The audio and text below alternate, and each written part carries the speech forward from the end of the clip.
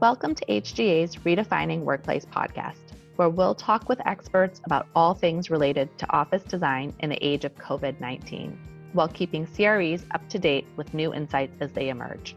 I'm Melissa Pacey, principal at HGA in our San Francisco office, and super excited to be your host today.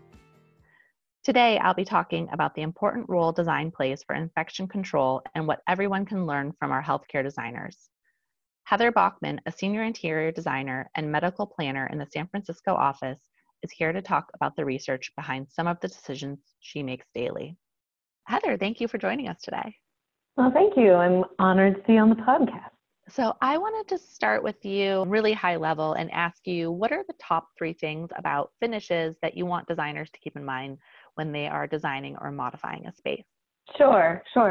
So the biggest things have to do with the variety of materials, the amount of texture, and the amount of horizontal surfaces that we're creating. So, for example, in a space where we're thinking about how we prevent the spread of infection, we typically will limit the variety of materials. And we do that because different materials have different cleaning protocols.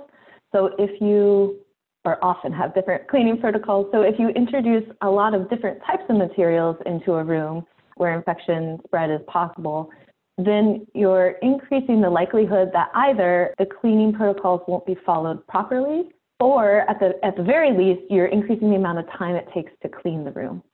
So we go for a clean, sort of almost minimal aesthetic in rooms where we're really trying to prevent infection from spreading. The other one has to do with texture. So we all love texture. It's sort of a bedrock of design, but there are ways that you can create it visually versus physically. And so especially in healthcare design, we're often thinking about how do we create that sort of richness of experience without increasing the likelihood of surfaces where microbes can live and potentially spread. And then going along with that is just kind of limiting the horizontal surfaces. So in a patient room, we typically won't put a lot of horizontal shelves because, again, just more areas where microbes can live and often don't get cleaned if you have a lot of different horizontal surfaces.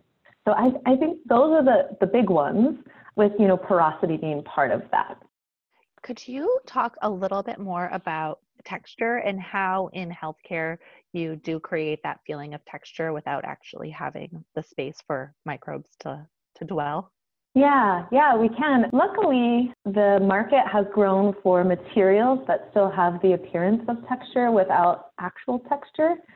In healthcare, we use a lot of what are called durable coated fabrics. So sometimes these are referred to as vinyls, but I will say that we try not to specify anything with PVC unless it's absolutely necessary. But essentially, these are fabrics that are considered wipeable. So it could be a polyurethane, it could be a silicone. Those types of materials, sometimes there's a hybrid of the two. Newer ones include thermoplastic elastomers, which is fun to say, but essentially performs similarly to like a silicone or a polyurethane. But what's exciting about these is that there's new printing technology that really gives the appearance of a woven textile without the risk. So it's not perfect. It's not going to look like a beautiful wool that you may specify in a residence, but it does come pretty close and limits our risk overall. So that's one way we would do it. We're starting to use a lot more super graphics, large-scale graphics, which have a fun sort of introduction, sometimes of whimsy, sometimes of texture. So that's been an area that we're excited to explore lately. The super graphics can go on wall protection, that's non-porous. It can go on a PVC wall covering, also non-porous. So that would be one of the tricks of the trade. And even though it's not exactly texture, lighting is really important. And so by paying attention to different levels of lighting, creating direct and ambient lighting, it adds a richness to the space that texture will often do, like, for example, in a more residential design. And finally, flooring materials. So we use a lot of resilient sheet in healthcare. That goes back to limiting the porosity and the number of seams, which is a good design principle in healthcare anyway. Luckily, the sort of visual appeal of these floors has really grown in even the past 5 years. everyone's probably familiar with like a wood look sheet. The market has really responded with some more interesting patterns lately that aren't trying to fake wood. Some of them have a little bit of a textural appearance to them, almost like grass cloth in some instances. So, you know, we try to employ a variety of these techniques, and we try not to make it look fake. So we sort of embrace the material for what it is when possible. So yeah, that is how we do it in most cases. Perfect. I think that's really, really helpful. You and I both know finishes are super important to infection control. There's also things that are important for designers to keep in mind. Can you talk about the importance of planning, flow, and locations of items that might contribute to good hand hygiene? Yeah, absolutely. At more of a macro level, when we do healthcare planning and we think about sort of the interior of a hospital or a clinic, there are a lot of different what we call flows that we consider, and that's really just the movement of supplies or people through a space. And in healthcare, almost always, it's very important to separate what's a clean flow from a dirty flow. And so, you know, while this is probably implemented much more specifically in healthcare, we can still sort of apply some of these same principles to other areas of design. For example, you probably wouldn't want to carry your office trash. You would probably want to take the quickest path to, you know, the dumpster or the trash chute or the elevator lobby where it goes down.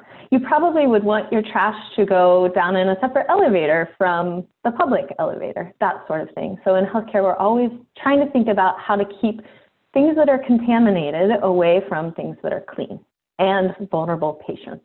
We also think about trying to encourage like the best behavior. So surprisingly, but wonderfully, one of the best ways to fight infection is good old-fashioned hand washing, especially against COVID, but also against many other microbes.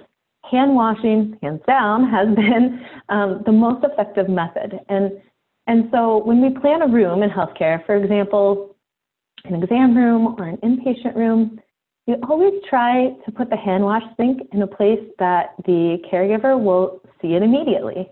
Also, a little positive peer pressure. I know like when my physician comes in the exam room, if I'm there for an outpatient visit, I love it when I see them wash their hands. So, you know, combining like positive peer pressure, locating hand wash stations in places that encourage people to use them, and then just making sure that like all of the supplies for proper hand washing are located in one place.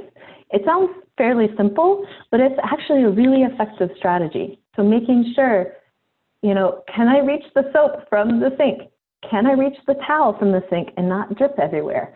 Is there a proper receptacle for my paper towel when I'm finished? Can I compost that? Can I open the handle of whatever room I'm in with something that's not a clean hand? Could I use a clean paper towel and then dispose it, you know, right next to the door? Thinking about that particular path and making sure that people have proper hand hygiene is one of the single most important things we can do.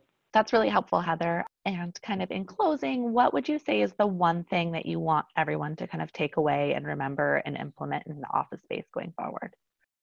So I would love to say as a designer that it's material related, but the simple truth is the one thing to take away is wash your hands. Wash them often, wash them thoroughly.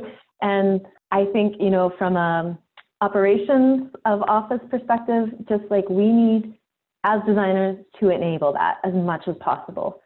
I know it's simple. I know it's not, you know, a complex strategy involving multiple layers of antimicrobials and different materials, but it works. And it is the one thing that we try to do in healthcare all the time is really, really encourage hand washing. Thanks so much for joining us today. And thank you, Heather, for your invaluable design tips to prioritize infection control. I think knowing that our main focus should still be hand washing is especially helpful. To stay up to date with the insights from HGA, please visit hga.com/insights or follow us on LinkedIn, Twitter, or Instagram. If you like our podcast, please subscribe on iTunes and share with your friends on social media. We'd love to hear your thoughts and questions.